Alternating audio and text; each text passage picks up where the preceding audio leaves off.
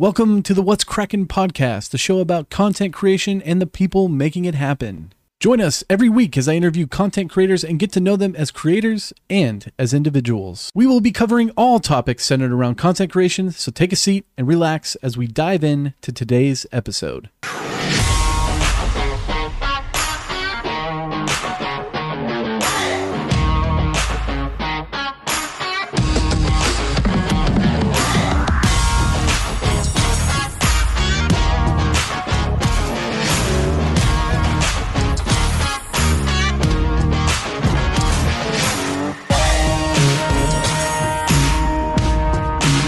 Yo! Sick intro. All right, what's cracking? What's cracking, everybody? Welcome to the What's Cracking podcast. We got you there, Noah? For sure. Cool. All right, guys. Once again, if you don't know Noah, check his links out there. And he is a fellow Content Clinic member. If you don't know what the Content Clinic is, the Content Clinic is Sam's. If you don't know who Sam is, then you probably know who Harris is. But Harris has a video editor named Sam, and Sam has a Twitch team called the Content Clinic, which I am in and Noah is in. So, I don't know, weird flex. But anyways, Noah, go ahead and introduce yourself. Tell us a little bit about who Neat on the Rocks is. Yeah, guys, I started off as a Twitch streamer back in like 2019. I was just streaming whatever games I felt like type of deal, but I wanted to be, a streamer. I saw that I had these dreams of aspiring to be the next XQC or the next Ludwig or the next whoever. And I really started to get into kind of the production side of Twitch streaming and then into YouTube. And then I started learning how to produce YouTube videos. And now I'm just super passionate about creating stuff.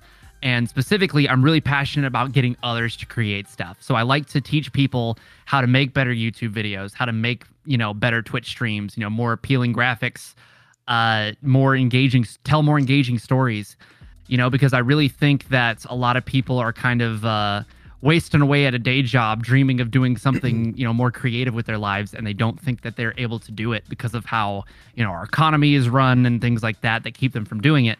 Right. And I'm here to teach people how to break through that and, live their dreams and stuff like that. So. Right. Different times we live in. Content creation is not a concept that has, a lot of people don't fully understand it. You know what I mean? Like our parents' generation, grandparents' generation. My grandma has, you're on, what is that program you're on? I'm just like, it's called Twitch and YouTube, grandma. Yeah. Okay, you're on the television. No, on the TV. But yeah, no. Sort of. But yeah, no, I totally get you where, you introduce, I kind of do the same thing, tell people tips and tricks to, make better content, whether it's with your audio or your visual or speaking techniques to the camera. I know you're really good at looking at the camera. I got to compliment you on that. I've seen a few of your podcasts and I was definitely a little nervous to have you on the show, not going to lie, because you're really good at interviewing people. You know what I mean? So what do you do to prepare for a podcast? Let me ask you that. Is it Yeah, so I run a podcast called Straight Up the Creator Cast. It's kind of a pun on alcohol because of my name. I don't actually produce any like alcohol related content, just kind of for fun. But I started missed it because opportunity I really for sure. Yeah, I wanted to dive in because I saw so many.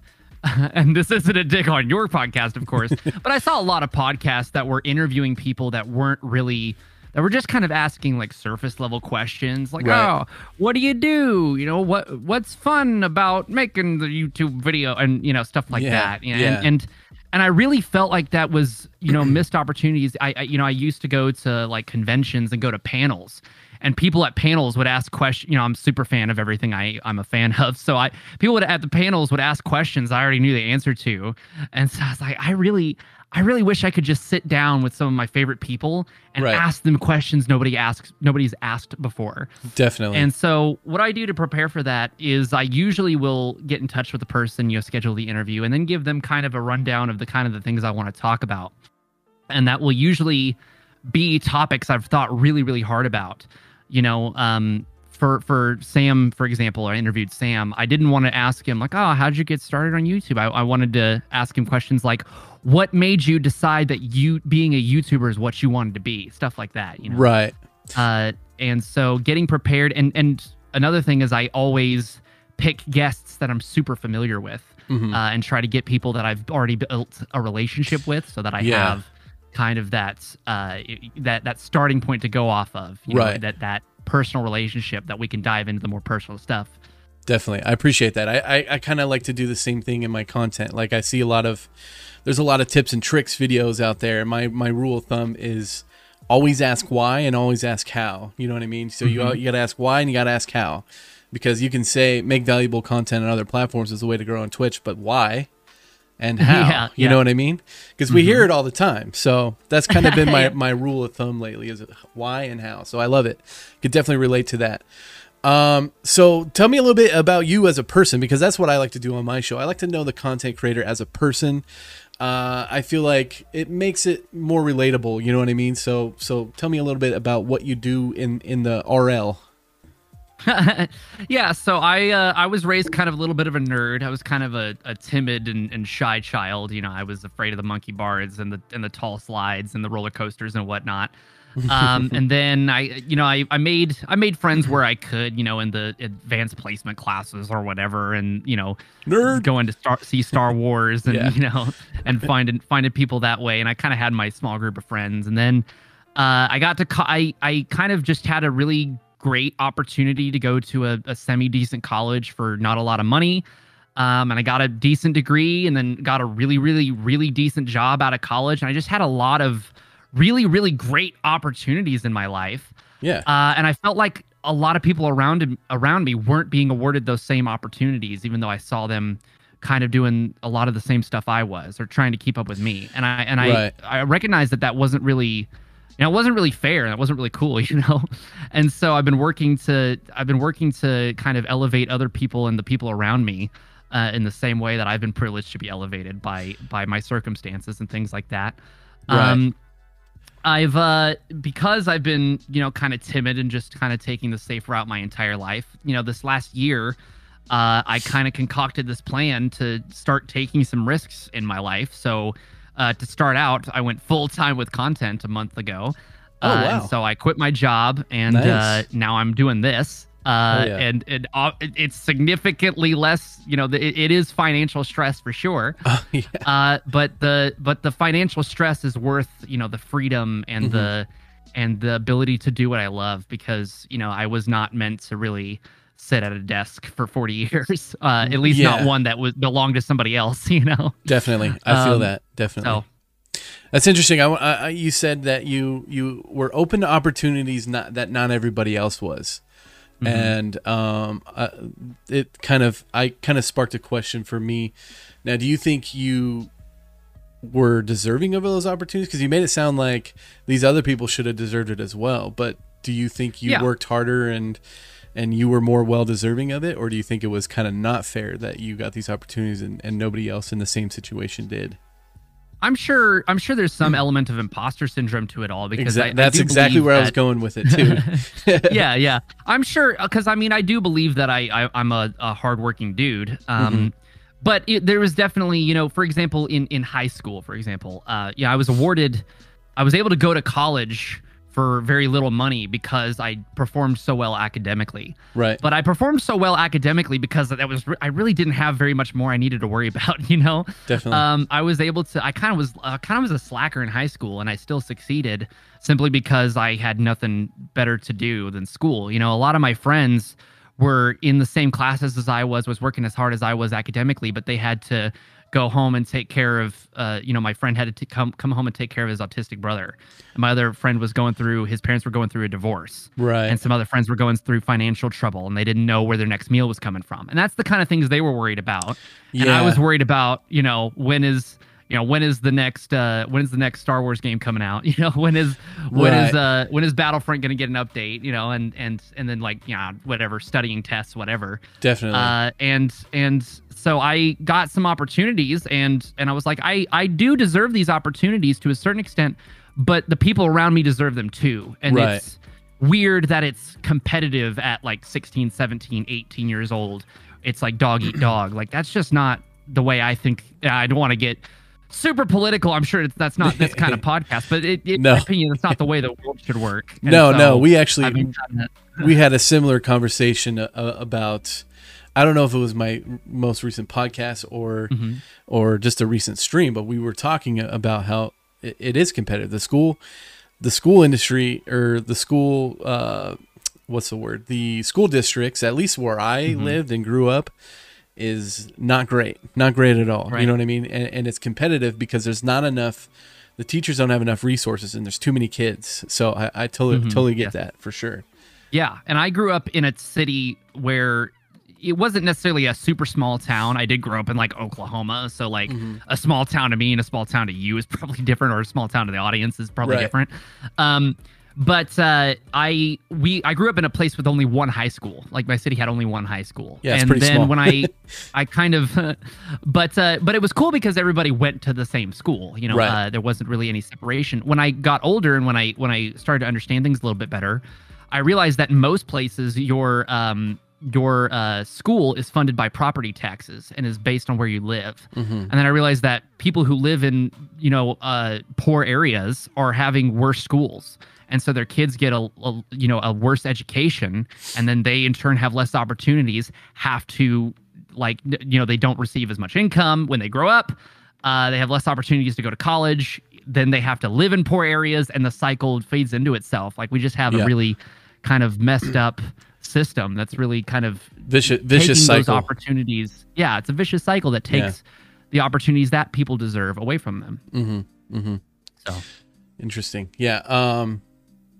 So you're also a musician because you play the saxophone, right? So let me ask you this. Going back to the school topics, well, were you ever in marching band? Yeah, dude. I was. All right, me too. So So luckily, our school was actually really, really good. I'm always so thankful that in Oklahoma I had good teachers, because Oklahoma is like almost near the bottom in the states as far as teacher pay goes. Oh, really? But I had, it's crazy. And my stepdad's a teacher, so it's rough. Yeah. But I always had really great teachers, and we had a really, really great music program. So I started learning the saxophone in the 6th grade. I wanted to learn like the trumpet or the flute, and they put me on the saxophone, but I ended up loving it. So nice. I did do marching band. Yeah, I was in marching band for 3 years, and then I was a drum major my last year. So I was a leader of the marching band. So. So did you played saxophone for 3 years, and then one of those years you were on the drum line? Is that what? So I did 6th, 7th, and 8th grade. I did saxophone in like our little concert band. Then 9th, 10th, and 11th grade, I did marching band, concert band, jazz band. And then when I was a senior, I stayed in jazz band, concert band. But I moved to being a drum major, so I was a leader I was a conductor and a leader in the marching band. Oh, dope. Okay, right on. Looks like we got some fellow marching band people in chat as well. Nice. And then in college, I continued to do jazz.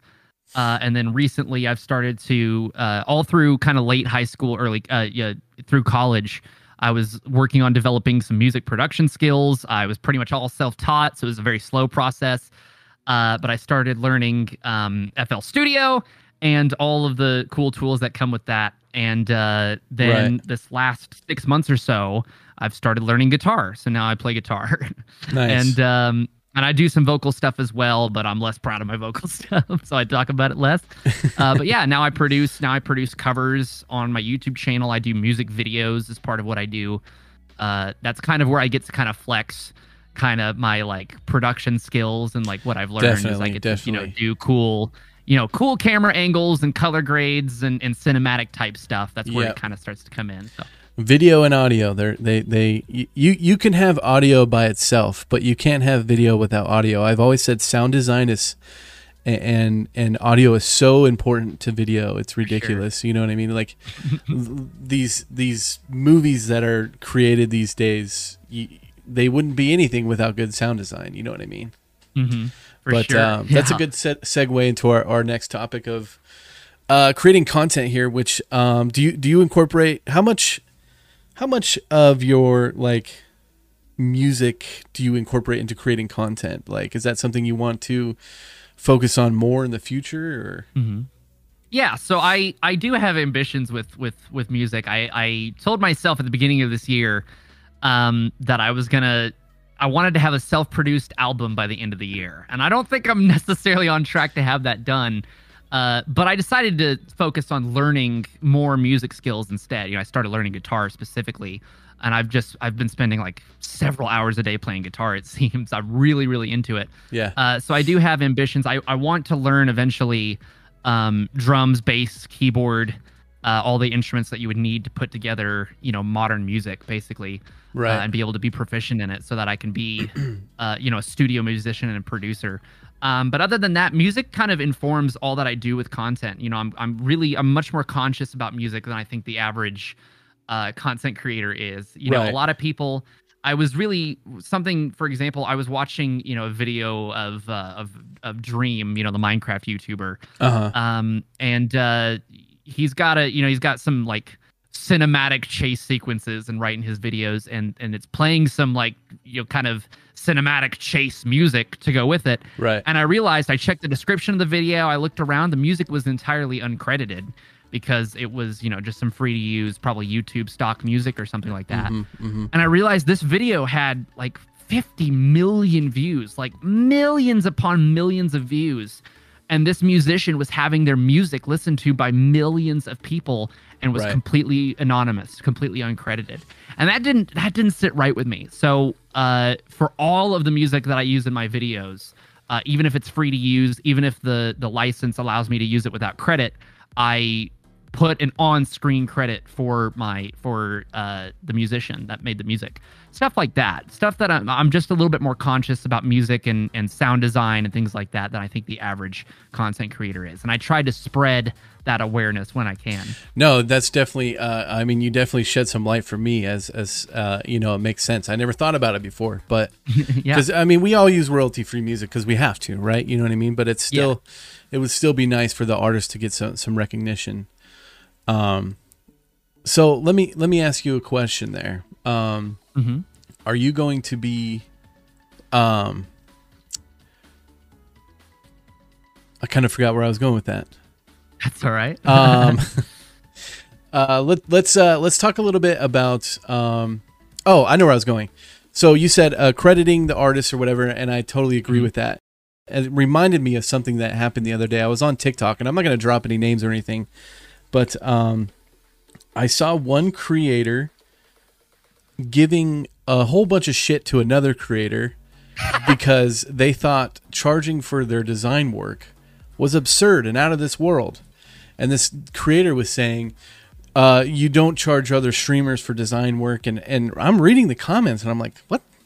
This is bizarre. This is out of this world. And this person was calling themselves a designer and giving shit to another designer for charging for their custom commissioned work. You know what I mean?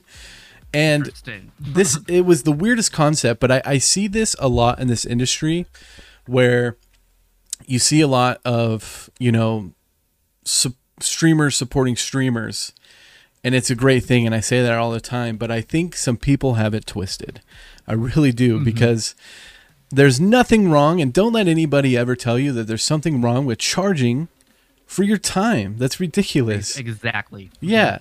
So that totally, I kind of wanted to bring that up because that totally reminded me of like giving credit, and then, it just reminded me of that. So I just wanted to throw that out there and kind of get your input on that. Like, do you kind of see that there's some people that maybe, I don't want to call them stupid or ignorant or anything. Maybe they're just not educated enough. You know what I mean? Sure. So, or they need a perspective shift or need to hear another perspective. Of course. Exactly. Yeah.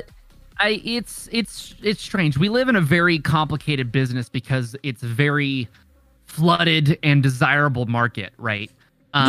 It's tough people are trying to get their feet wet and trying to get out there, and a lot of people just want to work and just want to be recognized. And so a lot of people they're imposter syndrome comes into it sometimes. A lot of people are like, oh, I'm no good. Why would I charge for what I do sometimes? And other people are very kind of entitled about it and say things like, everything should be free and we should be providing each other resources for free, and I should be provided resources for free and things like that. When this was not an affordable path to walk down back in my day. When I was getting started with YouTube, back probably before I was old enough to really understand what I was doing. Right. Back in my day, we had, you had to pay hundreds of dollars for fraps. And then you better have paid hundreds of dollars for a good hard drive, because Fraps was creating hundreds of gigabyte uncompressed files in your computer. Yeah. And then you better be paying hundreds of dollars for Premiere or Sony Vegas so that you can edit. And then and nowadays you can record in OBS completely for free. Yeah. You can stream in OBS completely for free, and you can edit really professional videos in DaVinci Resolve completely for free. Exactly. It is entirely alien to me that it is so accessible to get into content creation these days. Right. And now we have kind of a new generation of people, young and our age and older, who are getting into content creation, that think that because it's on the internet and because it's accessible like this, that everything should be free, or that we should be working for free. And that's just simply not the case. People put a lot of time, a lot of effort, a lot of work into this stuff. And when it comes to quality, there's no limit to the price tag you can put on good quality. It's about, people work really, really hard for this stuff, and they deserve it. People who work deserve to be compensated for their work, in my opinion. So, it's time. It's all time is money. You know what I mean? That statement exactly. is so true. It's up to the creator. You know what I mean? If, like, I have free assets that I give away, you know what I mean? But if somebody comes to me and they want something custom, that's taking my time away. You know what I mean? Giving away free assets benefits me because it draws people into my channel. I mean, I've always been transparent about that. The only reason people do free stuff, well, not the only reason, because I enjoy giving away free stuff. You know what I mean? I like helping out the community. I like seeing people use my design stuff. You know what I mean? So another reason I give away free stuff is also a little bit selfish. You know what I mean? And I think that's okay to say. Sure. I think the thing that people really need to think about is that the most important, I feel the most important concept to understand in this space is the concept of the exchange of value. Because a lot of people are like, oh, work for free for this, for that, and work for pay for this and that. When it's like, really, you should be thinking about things as an exchange of value. Money has value, and that's the most basic way we can really understand thinking about value. But there's other ways of providing value too. So, like, sometimes people will be like, I will create graphics for you if you will come on my podcast, or I will do this. I'll make music for you, or I'll edit for you if you'll do this for me, and things like that to establish relationships, and that's cool too. And I think, as well, you really need to think about the content you produce and what you produce for people providing value as well, whether that's giving away free assets or teaching people to create their own assets, or graphics, or teaching people to make music, or whatever you're doing. Thinking about who you're providing value for. Because if you just start making videos for you, you're just going to be making videos for you. Exactly. And you'll be the only person who ever watches them. I see a lot of, I think one of the most important things to being a content creator, and I get this from being a content consumer, is finding interest in somebody's personality is huge. And I think that, a mistake that a lot of newer streamers make is that right off the bat, they think they are an interesting person. And I know that sounds really harsh, but you kind of have to build to that. You know what I mean? But I totally get what you're saying about the exchange of value. That makes a lot of sense, and I've never heard it broken down that way. But that makes a ton of sense. So, question: what are your long-term goals for, like, your YouTube channel and your Twitch channel, just content creation in general? I'm glad you asked. I would really like to become, long-term sustainable. I'm kind of what you would call short-term sustainable right now. Okay, yeah. But I would like to become long-term sustainable. So for me, that looks like probably growing the YouTube channel to monetization and getting a decent income from, ad revenue and memberships or whatever comes from YouTube. I would I've kind of always aspired to be a Twitch. By always, I mean the last few years. Always aspired to be a Twitch partner, and so I do have aspirations in growing a Twitch channel and building a community. But really, what's most important to me is that I start kind of reaching people and getting people to change their own lives and take these steps for doing these things for themselves. Right. Getting people, if I can get even just a few people to also be full-time content creators, and they come to me and they tell me, hey bro, I couldn't have done it without you, that would mean the absolute world to me. I could die a happy old man. Definitely. Hopefully a long time from now, 80 years from now. Yeah. I could die a happy man. Exactly. If I went to the grave with that. So yeah, I'm kind of right there with you. I think I am naturally an educator. I've always wanted to teach people how to do things or give advice. Like giving advice is like one of my favorite things to do. I know I have a lot to learn, and I don't really have a lot of advice to give, but there are people that ask me for advice, and I truly appreciate that. So I do like to educate, and one of the biggest reasons that I think I create content is because I've learned so much from YouTube. I didn't go to a trade school. I didn't go to college. I didn't do anything. You know what I mean? I worked for a band, and I started recording their YouTube videos, and that's how I got into photography and video, and it just clicked with me. You know what I mean? I was like, okay, I'm a creative person. So, and I've been lucky enough to turn that into, future careers in graphic design and stuff like that. So, one thing I do love telling people is like, you don't need, if you have the money for a college education and you want to learn how to do it professionally, by all means, go to college. But if you can't afford college and college isn't really for you and you have trouble paying attention in school like I do, then, learning things at your own pace on YouTube. We live in a world these days where everything is accessible. You know what I mean? Mm-hmm. And college is great. I don't like to sit up here and say, you don't need college, don't go to college, because I've never been to college. I don't know what it's like. You know what I mean?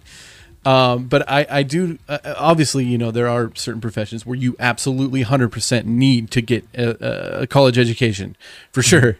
But content creation is one of those careers where, there's no college path. Does it help? For sure. You learn things in college that will help you later in life. If you get a business degree, you know what I mean? You're already a step ahead of a lot of people. But yeah, I think that's one of the biggest things about, you mentioned, teaching people how to do things. And that's exactly where I'm at too with it. I love educating people. I've learned so much on YouTube. I want to return the favor. And I think you said earlier, there are so many new streamers jumping into this market, jumping into YouTube, jumping into Twitch. And it's just, that's not going to stop anytime soon. If anything, it's going up and up and up. So another thing is like, you see, I've gotten shit before for, oh, you just give the same tips and tricks as everybody else. Yeah, but do that. Continue to do that, but put your own swing on it. You know what I mean? Mm-hmm. Like, be your own personality. Personality is such a huge part of your brand.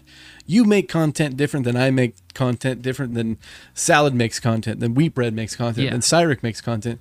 Throw their own spin on it. You know what I mean? So, once again, I'm just rambling. I don't even know where we were going. And it's valuable to people to witness the different parts of the process, because it's easy for somebody like Harris Heller. Yeah.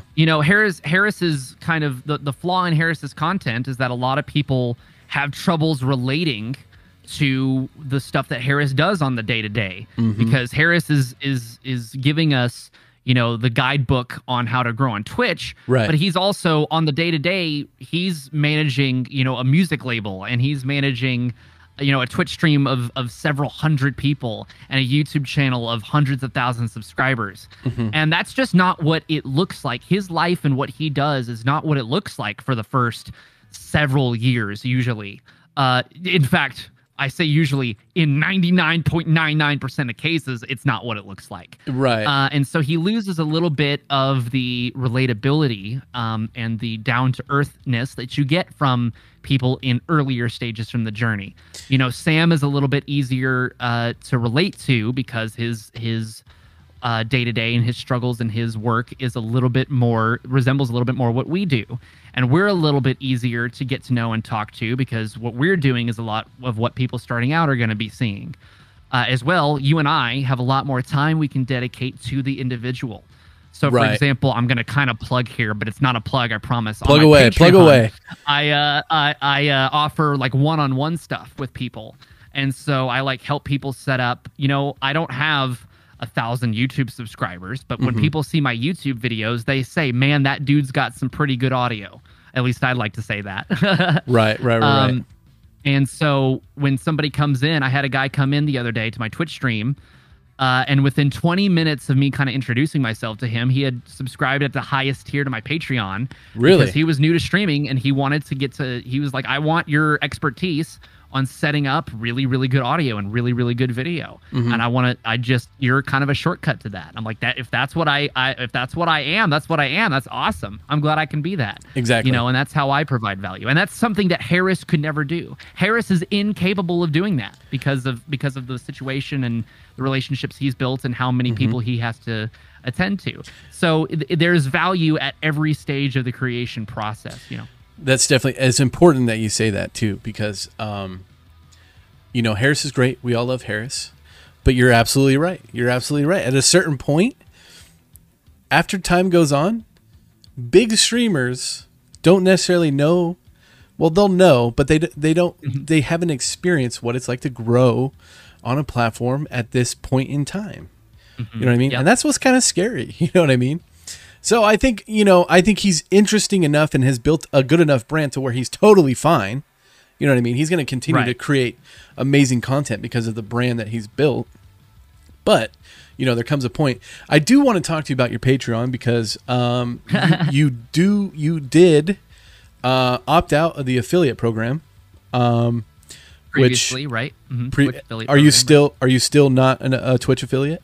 I am a Twitch affiliate now. Okay, you are talk now. about what that process was like if you want. Yeah, definitely. It was a talking point, and I know that I seen your Patreon. I actually used it for a little bit of inspiration for my own Patreon. Nice, dude. Yeah, definitely go check out Neat's Patreon for sure. Yeah. So I was looking at options back in October. That was kind of when stuff was coming out. I spoke a lot about Twitch's DMCA issues, as well as a lot of the other issues Twitch has been facing. Twitch has been kind of having some troubles, with the way they run ads, and that has been a problem for many, many years and is getting probably only worse, really. It's getting better in some ways, but worse in others. Right. There's a debacle right now with sexual content and mature content on Twitch and how that's affecting ads. So it's still a problem. There was DMCA issues, like I mentioned, and then there was a huge kind of Me Too wave on Twitch, and I didn't see Twitch taking a whole lot of action against kind of the abusers and the people that and the people that I think needed action taken against them on the platform. And so I was kind of dissatisfied with the way Twitch was handling their business decisions there for a while. And so I thought Patreon as a way that people could more directly support my content without half of their money going to Twitch. Yeah. Which helped me, which would help me financially, and then also help me provide value directly to the person, because I'm able to provide, tiered rewards on Patreon. Right. And then come February, they wanted to start running ads. There was a particular ad that Amazon was wanting to run. That was political in nature that I didn't particularly want running on my stream. And so I said, well, if I opt out of the affiliate program, which the affiliate program has been under criticism by figures like Devin Nash and the like recently anyway, if I can just opt out of the affiliate program, push people to my Patreon, I won't have ads running on my Twitch account. Yeah. That's something that's a choice I have and that I can make. And so I thought about it, and about 30 minutes later, I was like, all right, that's what I'm going to do. So I announced to my community, I was like, guys, this is the final straw. I'm leaving the affiliate program. We're going to be Patreon only from now on when it comes to monetization. We'll have a super blowout stream where we, spend our channel points and all that. Right. And then I'm going to leave the Twitch affiliate program. Well, later that afternoon, Twitch got a lot of pushback about this political ad, and they pulled the ad from the platform. So I was like, well, I already committed. Yeah, like, too late now. Too late now. So I went through with it. And then This past month, I've been really, obviously, it did happen to coincide about the time I went full time with content. And so there is a financial aspect to it. Obviously, I do make more money as a Twitch affiliate than I do as not a Twitch affiliate. Right. But it's marginal compared to it. It is worth keeping my morals. The big thing was that I saw Twitch was making some strides in moving forward. Yeah. And I had said from the get-go, I said if Twitch makes more strides in moving forward, like pulling the ads when they get, creator feedback, specifically if Twitch shows that they're listening to the creators and the audience and listening to us and showing that we pull weight on the platform, that is when I would be comfortable rejoining the Twitch affiliate program. And this past month, I got the impression that was the direction they were going. They finally added, there was the Twitch has a suggestion board where you can suggest new features and stuff. There was the top suggested feature on there for the longest time was a trans tag and more diverse LGBTQ options for the different tags. Okay. And come a couple of weeks before Pride Month, they announced, hey, we are going to be adding those tags. We're going to be adding as many as they want, as we can. Yeah. And then since then, actually, I've had a couple of friends, like I had a friend suggest that there should be a Jewish tag, and Twitch went ahead and added the Jewish tag when that request went through. And so things like that, plus I think they've been relatively handling how the sexual content kind of meta and debacle and controversy has been playing out. I think Twitch has been doing a semi-decent job in taking feedback and working through, rather than just ignoring it or what I would kind of expect from them in the past. I think they've been doing a better job than I would have expected them to do a year ago or 6 months ago. And so it was with stuff like that I started to say, okay, I think I'm comfortable coming back to the Twitch affiliate program now. So now I'm a Twitch affiliate again. Well, congratulations on your affiliation. Welcome back. Anyway, no, I think I think you stuck to your guns there, and that's you got to respect that for sure. By the way, I just want to say, guys, if you are looking to support a creator and they have a Patreon and it happens to be cheaper or the same price for their first tier as a Twitch sub, you'll get benefits from the Patreon, and they'll get 90% of that money anyway. It depends on what services you get from Patreon. So like you can choose to have a greater cut taken from your income for more features as a creator on Patreon. But generally speaking, it's the standard one that comes with the tiers and stuff that most people use is only 12%. They only take 12%. Much better than over 50%. The 50% that Twitch takes. Right. That Twitch takes from gifted subs and subscriptions in general. So right. Not telling you guys what to do, but if you're thinking about it, you might get a little bit more benefit out of a Patreon than a sub. But I understand people like subbing and they don't like ads, and that's a huge benefit. Yeah. Do what you want to do. Definitely don't be persuaded by what I have to say. Just think about what I have to say, I guess. Consider it at least. Yeah, consider it. Let's see here. What are we going to talk about next? I had the notes pulled up, but I had them tabbed out because I had you pulled up. Oh, no worries. Let's talk a little bit about what your community and how you find time to create content. And because this is what I struggle a lot with. I love my community, right? You guys know this. And I enjoy doing free stuff for the community. I enjoy putting free stuff on my Guilded server and free emotes and listening to you guys. But it's becomes harder to do and pay attention so much to the community when you're trying to make content all the time, or maybe work a job and create content. What kind of things do you do with your community? And how do you find time for your community?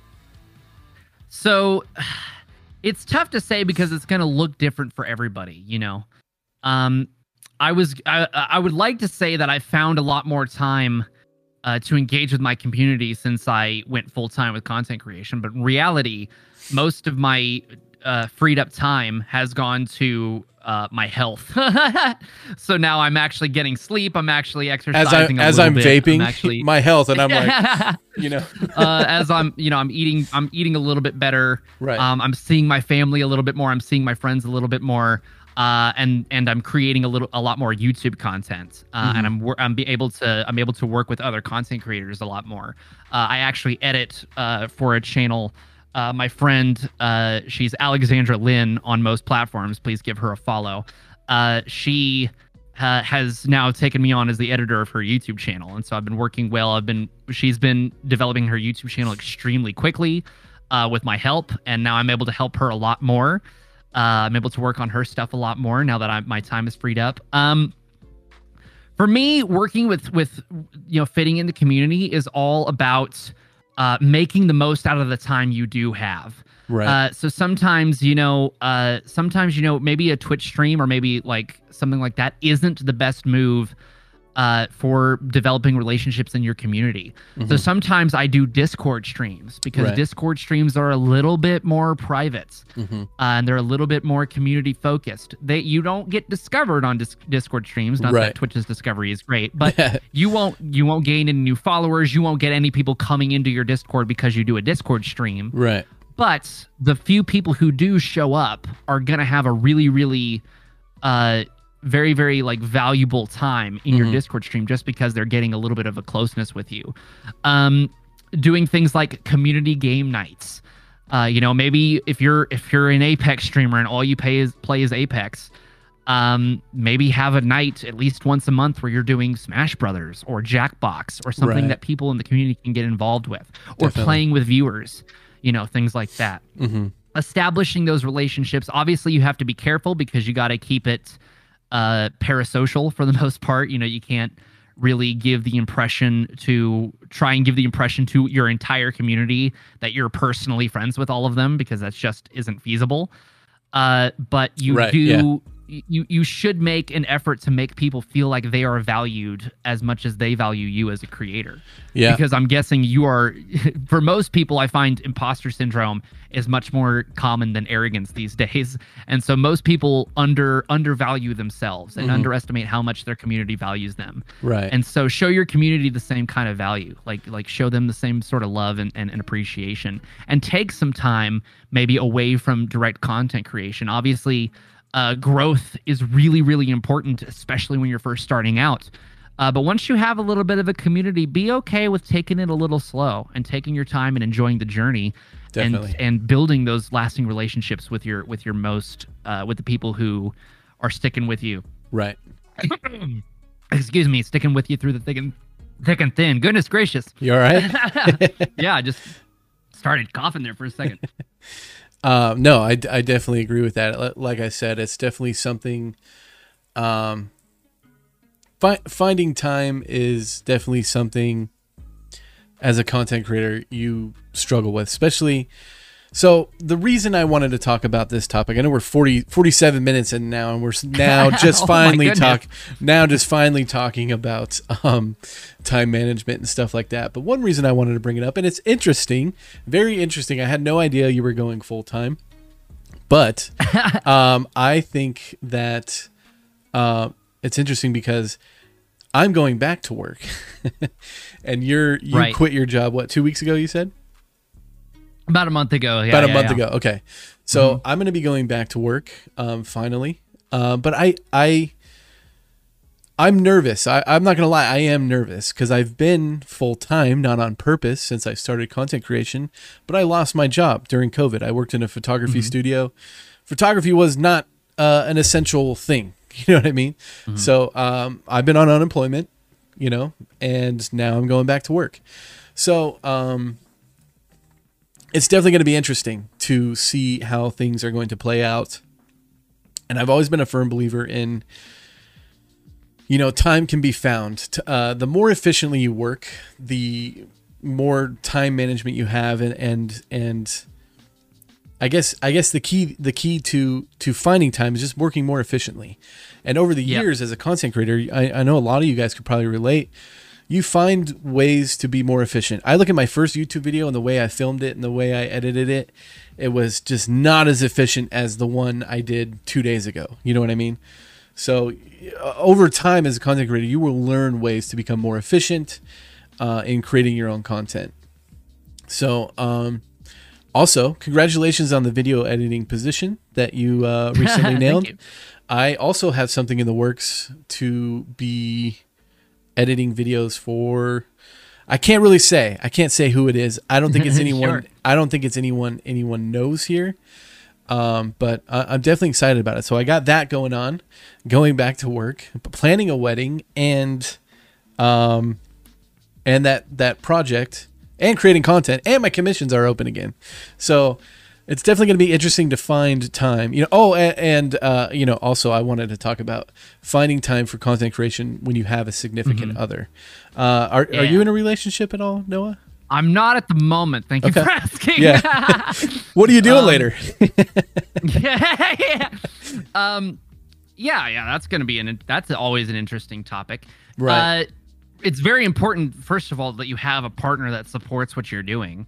Because sometimes, you know, a partner, depending on who you're with or in what stage of life you're in with your partner and whatnot, sometimes it can be kind of like a parent. Where you like, I went to my parents and I'm like, hey, I'm going to be a Twitch streamer full time. And my parents were like, what the fuck is Twitch? Yeah. Like, you know, so sounds like a drug. Yeah. So it's tough sometimes because like you don't always, not that I rely on my parents for support necessarily, but if I were in a relationship and my partner was kind of, came out of left field, that would create some problems. Yeah. And so it's important first that you have a partner that supports what you want to do and your dreams and stuff like that. Right. And second of all, you know, I did have a partner at one point in my content creation career. And I have dated since then, you know, while being a content creator. So I have some experience on the topic. That's an interesting. I do want to touch more on that too, because I've always been curious of what it's like to be a Twitch streamer and be someone who's actively dating. That's got to be an interesting. It's interesting because it'll win you some dates actually, and it will lose you some dates. Oh, I'm sure it will. Yeah. And so, but it's one of those things where you really do just have to figure out what the balance is through trial and error. There's gonna be some burn-in. There's gonna be some conflict, some internal conflict and some external conflict. You know. There are going to be people in your life who are confused and don't understand that you can't commit 100% of your time to them. You know, now that I've gone full time and now my friends are like, oh, you're not working. You have all the time that you could spend with us. You know, and I'm like, well, that's not necessarily the case. Yeah. And if I have you're more busy now. Exactly. Yeah. If I had a partner, that would be maybe even harder for that partner to understand. Mm-hmm. Hold on, excuse me again. Yeah. Yeah, it's go ahead. It's just one of those things, you know, that when you start out, there may be times when you have to say, honey, you go to bed, I'll be there in a little while, you know. I've got to stay up and take care of this. Right. It's gonna be, or your partner wakes up in the middle of the night and walks into your office, and you're you know, entering degenerate hours in the edit. You're in flow state, so you haven't even noticed that it's 4 a.m. Definitely. Another thing is, there was a time when I was unemployed and doing content creation. I had a partner who was employed, and so there's conflict there because sometimes you're not bringing in money, or it doesn't feel like you're doing something that in their eyes is productive. And so you've got to really number one, you got to pick somebody who understands what you're doing and supports your dreams. Yeah. And number two, you got to figure out a way to communicate and make compromises with that person that are going to make you both happy, because that person's going to have needs too. And if that's the most important person in your life, you know, you got to figure out what to do with that. So. Exactly. Like you said, I think it's important that you have somebody who supports you. I know I'm open about my wife being supportive of what I do, and I appreciate that with, you know, 100% of my soul. I really do. But she believes in me, and it's important that you have somebody that believes in you. And I come across a lot of creators when I say that that, oh, my significant other doesn't really understand what I'm doing. And that's got to make it tough. You know what I mean? Yeah, hashtag candy wife. There you go. But it's definitely something that will take time out of content creation. And you have to be okay with that. You have to realize that, you know, I try to balance my work-life relationship as much as I can. You know what I mean? If you love your significant other, you got to put the time in. You know what I mean? So it's definitely an interesting topic for sure. I kind of, you know, I realized that I would probably have more time for this if I wasn't engaged or in a relationship, you know, but I'm okay with that. And I think that you, if you're not okay with that, then maybe something's wrong in the relationship. You know what I mean? Right. Yeah. So you got to ask questions. Yeah, you got to ask figure questions. out what the, yeah. For sure. But it's interesting. So you said it's definitely nailed you some dates and lost you some dates. Are women completely turned off by that? Or like all you do is play video games kind of thing? Or yeah. I think there is a stigma that comes with Twitch, and you know, there's different places on the internet, Twitch, Reddit, you know, not to lump them in with each other, but like 4chan, things like that. Right. And when you mention it, you know, people have and YouTube, you know, when you mention a certain platform or a certain part of the internet, people have a perception of what that place and that platform looks like in their heads. And it's not always representative of what the platform is. Right. You know, when I say Twitch, people usually think of XQC or, you know, pro gamers or people who play video games for a living or whatever, or worse, they think of, you know, their exes who aspire to be Twitch streamers, and then they were playing video games for 50 hours a week and not really, and having, you know, 2 or 3 viewers, which there's nothing wrong with those people. It's just not the kind of stuff that I do necessarily. right. And so it's there have been a couple of times where I've been, you know, on like a dating platform like Tinder or whatever, and somebody's like, "Oh, what do you do?" And I say, "Oh, I do Twitch streams and I produce YouTube videos, or I do some video production type stuff." Right. And then I get instantly unmatched, or I get you know, ghosted or whatever, and I'm like, well, it probably wouldn't have worked out anyway. Right. Yeah. No. That's a good exactly. thing. That wasn't Yeah. the kind of person that I needed to have in my life. No, so not at all. That's fine. Yeah. And then there is other, now that I've put it in my profile now, just to kind of just cycle Kind of through weed that out the ones that get-go. are not Yeah, about yeah. it already. And now sometimes I'll get people messaging me that are like, "Yo, what do you stream? That's so cool," or like, "I'm also a streamer," and stuff like that. And so that has earned me some, you know, cred sometimes. And so what you're it all telling just me depends. is that Tinder is more of a discoverable platform than Twitch even is. So I think you found a new meta to, Oh my God, dude, you know, can you imagine? building a whole new audience. You tapped a whole new market there for sure. You know, we've heard of the LinkedIn move. Now we're talking the Tinder move. I can't say I've never earned a Twitch follower from Tinder, so There you go. let's go, dude. Let's fucking go. Yeah, probably more than most people have on Twitch. Yikes, Yeah. man. Yikes. Interesting for sure. Yeah. So earlier I was talking about like how I've learned to work more efficiently and some tips and tricks. Do you have any insight to efficiency tips for other creators? Yeah, dude, it's very, very important that people get their priorities straight. I Yeah. know that's an easy thing to say, and it's almost kind of like nebulous, like not really like concrete type of advice. But like, for example, you've really got to determine whether it's worth your time. Hold on, excuse me again. No, you're good. I ate breakfast just before this podcast, so I'm kind of burping. So for example, focusing on growth versus focusing on, you know, like streaming, for example, because as most people know, growing usually doesn't happen when you're live. Yeah. Growing usually happens from your social media work, your networking, and most importantly, the content you make on evergreen platforms, YouTube, etc.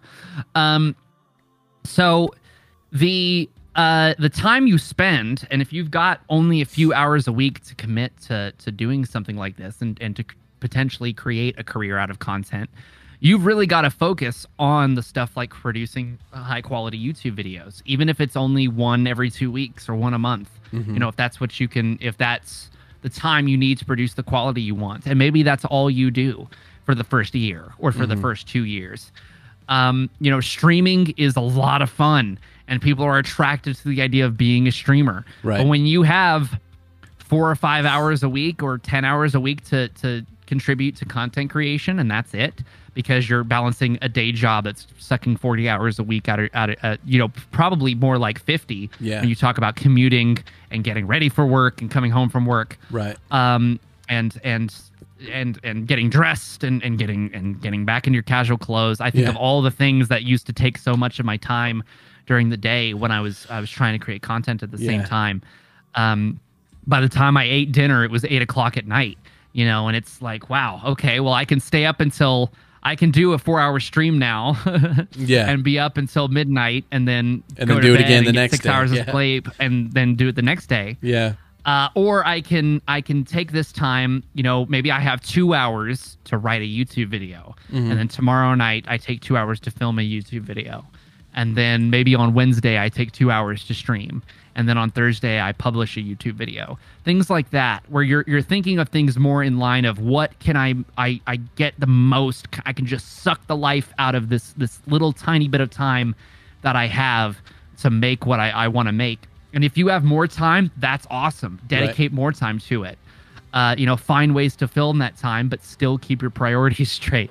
You know, a lot of really experienced streamers and content creators will tell you streaming is kind of the dessert. You know, you kind of have to get your meats and your meals from YouTube and putting your stock into the stuff that's going to get you building a brand and growing, if that's what you want to do. Great analogy, by the way. And then and then Twitch streaming is going to kind of be your dessert, kind of your hangout time with your community, the cashing in of that kind of stuff. And the other on the other hand, maybe you really, really love what you do for a job, and there are people like that, or maybe you're content with just working for a paycheck. You know, I really respect people who can do that because I'm not one of those people. Right. And so maybe you're content with working for a paycheck as your life. Maybe content creation is just a hobby for you. Maybe you just be okay with having there are 5 people, to 10 people in your Twitch stream, you know? There are people out there that are like that. One thing I think I bring up TikTok a lot because I think there is a real glimpse of the Twitch community in TikTok, because we don't get enough time to watch other content creators and Twitch streamers. But if you are a Twitch streamer and you're putting your content on TikTok, you kind of get a glimpse of what the rest of the community is like. Not the rest of the community, but a broad spectrum of what the community is like. And going back to your topic of lost my train of thought again. Going back to your topic of... It's early in the morning. Oh, no, working more efficiently and stuff like that. I think that, and we brought it up earlier, there's so many people tapping into this industry, right? And it doesn't matter if you're creating content that's been said before, throw your own spin on it and stuff like that. But what are your thoughts on TikTok? I know you're on TikTok. Do you spend a lot do you dump a lot of time into TikTok? On TikTok. Yeah. I should be spending more time on TikTok. Let's put it that way. Okay. And I plan to be spending more time on TikTok. Wink, wink. Yeah. I really think there's a lot of people look at TikTok and they see, oh, this is like YouTube but less work. TikTok is kind of a dessert platform for me too, I think, when I look at it. There are people who build valuable content on TikTok and they do grow their brand on TikTok. They do grow their Twitch streams. Hold on, excuse me. No, you're good. You're good. It's coming. Hold on. There are people who do build their brand on TikTok and things like that, but I often see, and especially, you know, my friend Alex, I see this a lot. She produces TikToks and she's actually pretty darn good at engineering like viral TikToks. She's got a couple of TikToks that are in like the hundreds of thousands of views. Very nice. Yeah. And she really enjoys that because she's like, man, I can spend, you know, 10, 20, maybe 45 minutes on a TikTok and get hundreds of thousands of views and all this validation from that. Right. Versus she pays me to edit her YouTube videos and she only has 300 YouTube subscribers so far. And so there is kind of but not very many people are from her TikTok are then following her on Twitter or following her on YouTube or following her on Twitch. Exactly. And so people are enjoying the content she's putting out, and you're probably laughing at getting a good laugh or getting some value out of the TikTok she's making. But maybe they're not becoming somebody who can become a part of her community and that she can reach out and touch in a more, valuable way, right? In a deeper way, build a deeper connection with. And so I think that TikTok can become a trap in that way, where people kind of get addicted to the validation of getting a whole lot of views on TikTok when those views aren't bringing a whole lot of substance to their content career as a whole. Yeah. And I've experienced that as well. I had a TikTok get like 30,000 views, and it was a completely like nothing TikTok that I got like 10 or 15 followers from on TikTok, and then nobody comes into my Twitch stream like, you're the guy that made the TikTok about the guitar. It just doesn't happen. Whereas my YouTube videos, they may get 100 views, 200 views, sometimes a little bit more if I'm lucky. But people come in and they say, dude, I'm making my first video because of that video you published. Right. I now understand what I'm doing because of that video you published. Not all views are created the same, are you know what I mean? So it's one of those things where you've really got to weigh what kind of value you're bringing to people and not just focus on what the numbers game is in that matter. That being said, I do think there is a lot of opportunity to grow on TikTok if you do figure out how to really, really take advantage of the discoverability of the platform to provide really, really super deep, valuable content in a manner that can be presented in less than a minute or however long TikToks can be these days. Some people have found like hacks for longer TikToks. It's interesting. That's interesting you say that because you're totally right. You said you had a video that did 30,000 views and you got 3 followers from it. So it most definitely depends on the content because my top video that I had when it was started to blow up, I woke up one morning and it had 15,000 views. And then by the time noon rolled around, it was at 20,000. Then that night it had 30,000. You know what I mean? And I got like 300 to 450 followers on Twitch. And it's because of what the content was in the video. Exactly. I told people I give away free stuff. You know what I mean? And I said, this is, if you want to find free stuff, join my Guilded server. And it just, whatever it was, however I opened the video, I don't know, because I made videos like that before and they didn't do that well. But there's something about this video and I still can't figure it out. I go back and watch it from time to time. I was like, what in this video is attracting people so much that it has now 50,000 views? Because I've made similar videos. And how did I get 300 to 400 Twitch followers because of this video? So it most definitely depends on the content. And I think that's a big misconception for content creators is TikTok views will not translate into YouTube subs and Twitch follows. Unless generally speaking, unless it depends on the content. You know what I mean? So you nailed it on the head. I mean, you pretty much said exactly what I was thinking about the whole TikTok thing. I think we hear a lot. You got to make 2 to 6 TikToks a day. You got to have viral posts. You got to post. Yeah, I know, right? You got to post trending things. And I think that totally makes sense for people who are trying to grow on TikTok. That want to be TikTokers. And I think a lot of Twitch streamers think that being a TikToker or getting the tips from, other TikTokers, I think there needs to be a different formula for content creators that are on more. TikTok is going to be just part of your repertoire. Yeah, you're on YouTube, you're on Twitch. Now you're on TikTok, you're on Instagram, you're on Twitter. You know what I mean? Instagram and Twitter are a little bit different. I feel like those are like the, a little bit of the. Well, Twitter is more of like, okay, I follow this person. on this platform, this platform, this platform. Now I'll follow them on Twitter. I do notice a lot of new streamers, and I was like this as well when I first started streaming. I was like trying to figure out how to grow on Twitter. And there's not a lot of information about there on how to grow your Twitter organically. And I think it's just one of those things that end up happening. You know what I mean? I think I kind of just realized that Twitter kind of is more of like behind the scenes and how your thought process really. Whereas like, no, it's good to post videos on Twitter. Like sometimes I'll regurgitate my TikTok content onto Twitter and stuff like that. Sure. But I think what I'm learning about Twitter is that it's more just like, hey, I'm going to lay down this thought really quick. Hey, I was thinking, or talk to other content creators. Twitter's a weird weird place to get the hang of. I'm not good at social media. That's one of my downfalls as a content creator. I got to be better at social media. I love anything that has to be involved in video. I'm good at it. Instagram, I'm good at, but I don't post it enough. Yo, Kraken Heads, thank you so much for the 2 months. I appreciate you, brother. He said, "Love you, my dude. Love you, brother." Thanks, man. Appreciate you. But yeah, it's Twitter's a weird place. Are you on Instagram as well? Yeah, that's a rough one. That's a good segue into what I like to say. What I kind of tell people, and this is just kind of my opinion.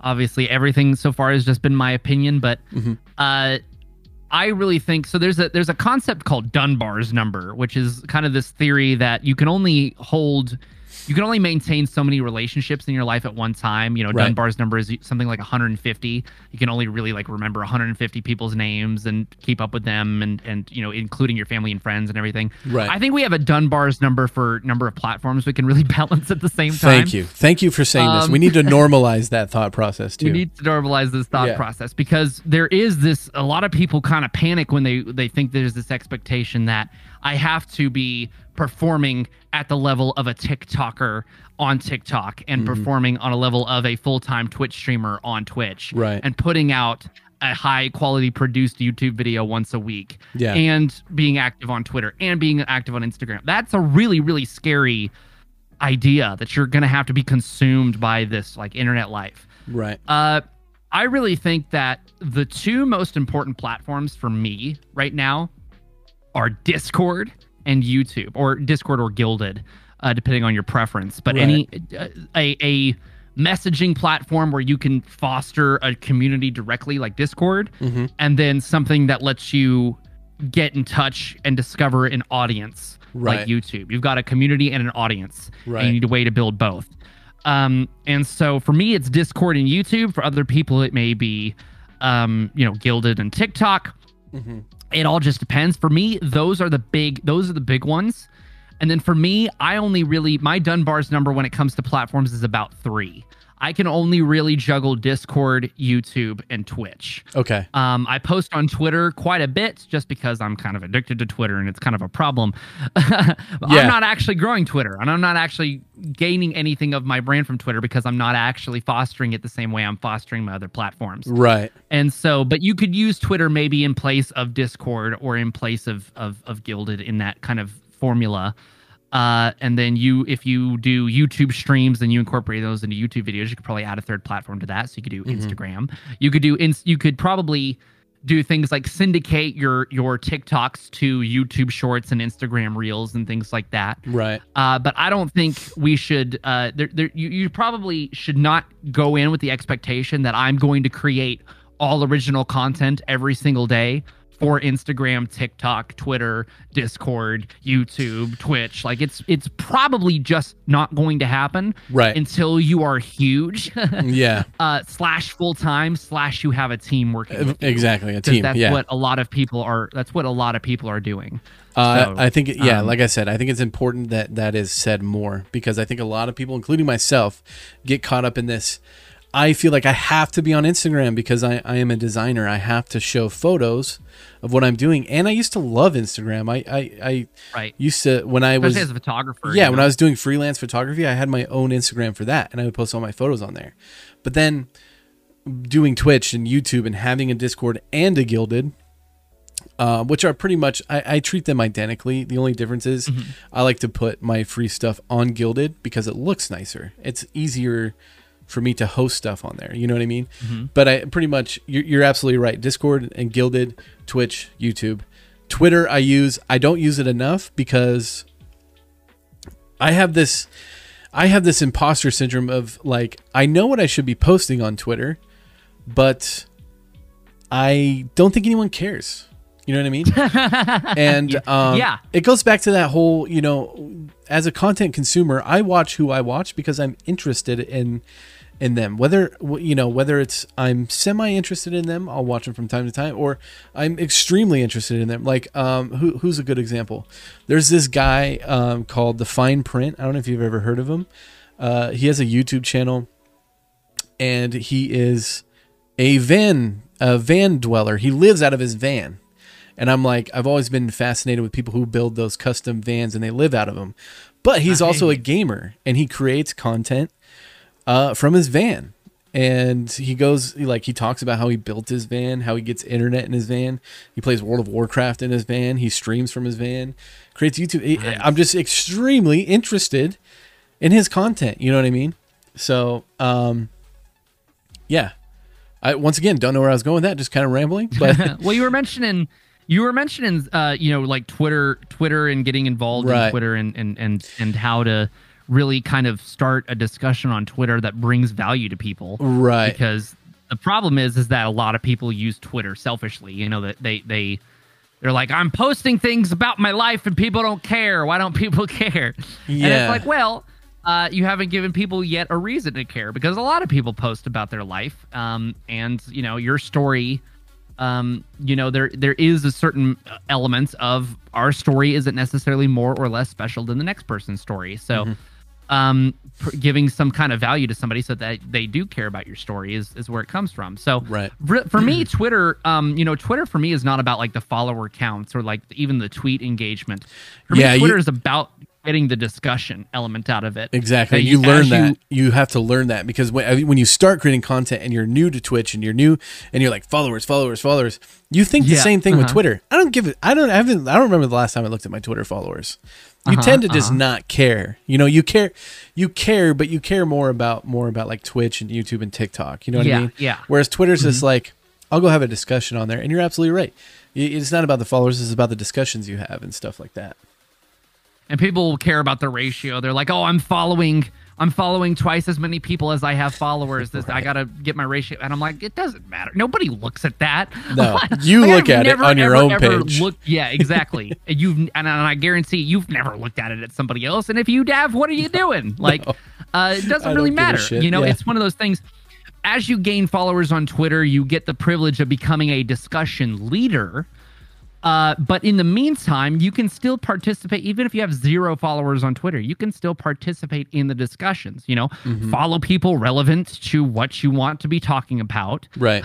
Search topics on Twitter relevant to what you'll be talking about. Our friend Patrick Sterling, he's kicking ass. Yeah. He follows the Gary Vee idea. The Gary Vee advice is literally search the topic. You know, Gary Vee used to run, or still runs a wine store, an online wine store. He would search up wine, the topic wine on Twitter, just the word wine. And he would just dive into threads and just talk to people about wine on Twitter. Yep. And so Patrick Sterling searches up DaVinci Resolve. Yeah. And so anybody asking questions about editing, Patrick jumps in and sees if he can answer their questions. Right. And I think that's brilliant. Oh, you know, he's definitely jumping into the discussion. And even though he doesn't necessarily have the followers, he's choosing to lead the discussion in a way, in his own way. And that's something you can do as well. And then you're providing value to people. And so people tend to, when you provide value to somebody, people tend to want to return it. People tend to feel indebted. And, you know, obviously don't just do things for selfish reasons. You got to come from a place of wanting to help people for real. Yeah. But be prepared to also receive some benefit from it. And that's a pretty cool thing. You know, everybody wins. So. Definitely. Yeah, Patrick, he's for those of you who don't know, Patrick Sterling is a YouTuber. He doesn't stream on Twitch. I know that. Does he stream on YouTube now? He does some streams on YouTube occasionally. Yeah, he's starting to dive into it. I know a lot of you content creators and Twitch streamers out there use DaVinci Resolve. First of all, Noah is a Resolve user. but Patrick Sterling has a ton of YouTube videos about how to get started on DaVinci Resolve and stuff like that. Noah, you have tutorial videos as well, right? Yeah. I actually, I've got a few kind of like scattered tutorials on editing in DaVinci Resolve, and I actually just started a series. Right. I've got, I haven't really told anybody that this is the concept, but the concept is I came up with the idea. I wanted somebody to have 30 days of Resolve videos. So like the idea being you watch one a day, and at the end of the 30 days, you know how to edit as well as I do. like a lesson, like a lesson plan or like almost. Yeah, exactly. And so I put together a list of 30 video concepts that basically make up all of the techniques I use to edit videos. Okay. And I'm now what you might call a professional video editor, since I edit as a profession. So there you go. So the idea is that in a month you could potentially be a professional video editor by watching this series. So I just started that. So I just started providing some editing tips. Patrick is really, really great. He is one of the most brilliant people I've ever met in Resolve's Fusion tab, which is kind of Resolve's version of After Effects. Right. So he is really, really good at creating some really, really cool compositing stuff that nobody else is really doing right now on YouTube. So, gotcha. Yeah, I don't know much about Resolve. I've been a Premiere Pro user before I was even streaming. You know what I mean? I've been giving my money to Adobe for the past 12 years, I think. Oh no! But you know what? I love it. I love Premiere Pro. I think that that's the first time I've ever heard that. I think I'm the only Content Clinic member that feels that way. And I feel the effects of it too, because I get a lot of audience from other Content Clinic members, and they see me using Adobe and they question me. And I'm like, listen, I use Premiere Pro. You could use whatever you want, but this is what I'm going to use. But I think I've been thinking about diving into Resolve. I left a bad taste in my mouth because I jumped right into it and got right into the Fusion tab. So that'll put you off if you've been used to After Effects for 12 years. Yeah. Oh, and I love After Effects. I mean, I understand people's complaints about Premiere Pro. I do, but I love After Effects. And even when After Effects is hard to argue with. Even when I used a Mac, I used to work off Macs for work. I didn't use Final Cut and I didn't use Apple Motion. I used Premiere Pro and After Effects. I know a lot of people would disagree with me. You know what's weird is very, and it's probably has a lot to do with Sam. It probably really does have a lot to do with Sam and some other big names in the industry. I think like even Epos Vox uses DaVinci Resolve. But I think he's switching to it basically, or is becoming an advocate for it. Right. At least I'm not sure if he uses it or has used it forever. For his own videos, but I think he's either switching to it or has switched to it, or he's at least an advocate for it now. Right. I think in this industry, it's so popular, and it's weird because I go talk to my friends that are in other creative industries that aren't content creation, and they're like, "Wait, what's Resolve? What?" No, I mean they know what Resolve is, but like, why aren't you using Adobe? Or I use Affinity. Like I love Affinity. And like my buddy saw me using Affinity. He's like, "What the fuck are you doing?" He's like, you use Illustrator." And I was like, no, I used to use Illustrator. Now I use Affinity. Nice. You know what I mean? So, but I've always been a firm believer in use the software you're comfortable with and use the software you want. If you want to pay money to Adobe, that's your prerogative. Go ahead and do it. Because, I mean, I've been doing it for a long time and I'm not going to argue with anybody. But I do always recommend DaVinci Resolve for people in this industry just because it's free.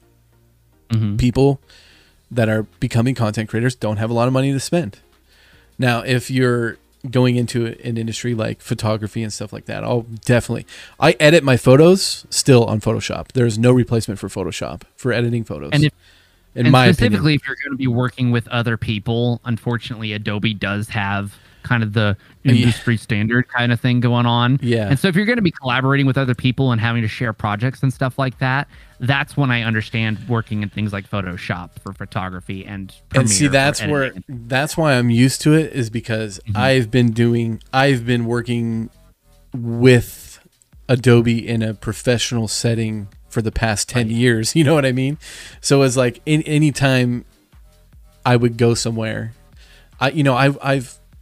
they pay for my Adobe whenever I go to work somewhere. You know what I mean? Yep. Like I don't have to pay for it. They'll pay for it, So it definitely is the industry standard. And same with Final Cut. I think Final Cut is a big industry standard as well for YouTubers. Right. Yeah. And I think DaVinci Resolve is making its way up there, and I would love to see him extremely succeed. And I would like to get into it. But anyway, what I think is so amazing about Patrick, and I think it just goes to show that if you have such a specific niche, like he does not make any other video besides DaVinci Resolve. Like having a niche is important. I think it's harder for I can't speak for you or anyone else, but it's hard for me because I'm trying to tap into a few different things. You know what I mean? Yeah. So I'll talk about stream design. I'll go from designing panels to designing a call to action in After Effects. You know what I mean? So I'm in Affinity. I'm in After Effects. I'm in Premiere Pro. And on top of that, I'm trying to give advice because one of the biggest things I do is like giving what I've learned in the past year in content creation. You know what I mean? I like to have talking point videos where I talk about tips and tricks or whatever. I'm not the only person to do that, but yeah, having a specific niche that you don't branch out on too much is really powerful. Really powerful. Yeah. Yeah. I have kind of the same problem. It's not every day that I get somebody who cares about learning something about DaVinci Resolve also happens to care that I produce music. It's not necessarily a whole lot of overlap there. But I get to do things like use my music videos as examples in my Resolve tutorials, and I get to use them. I get to pipe people into that, or potentially in the future use my music as background music in my videos and things like that. Right. And when I do build relationships with people and people start to appreciate me for me and not just what I provide, that's when they start to get interested in things like, oh, you also produce music. That's really cool. Mm-hmm. On the flip hand, when I'm creating music videos, I've been somebody who's watched a lot of, covers and music videos on YouTube, aspiring to be somebody who does something like that.